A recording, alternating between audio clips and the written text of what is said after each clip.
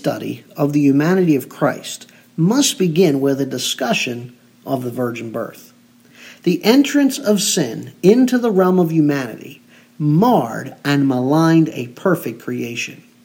Kurt Strassner, in his commentary opening up Genesis, states, quote, "Perfection was replaced with pain," Genesis 3:16.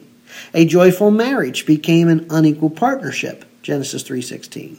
"Happy cultivation became sweaty toil," Genesis 3:17.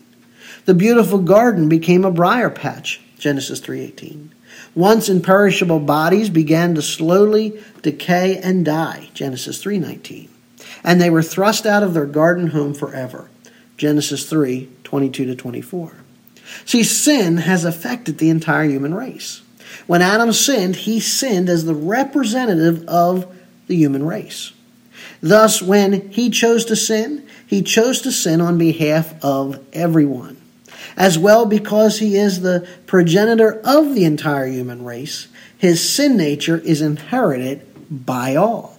Romans 3:12. "Therefore, just as through one man's sin entered into the world, and death through sin, so death spread to all men, because all have sinned." The sin nature that everyone has within them is passed on through the male to his progeny. Romans 5:19. "For as through one man's disobedience the many were made sinners, even so through the obedience of the one the many will be made righteous." While a woman has a sin nature, she does not pass it down to the next generation. This is why the virgin birth of Jesus is foundational. If Jesus had a sin nature, he could not have been the spotless sacrifice required to appease God's wrath against sin.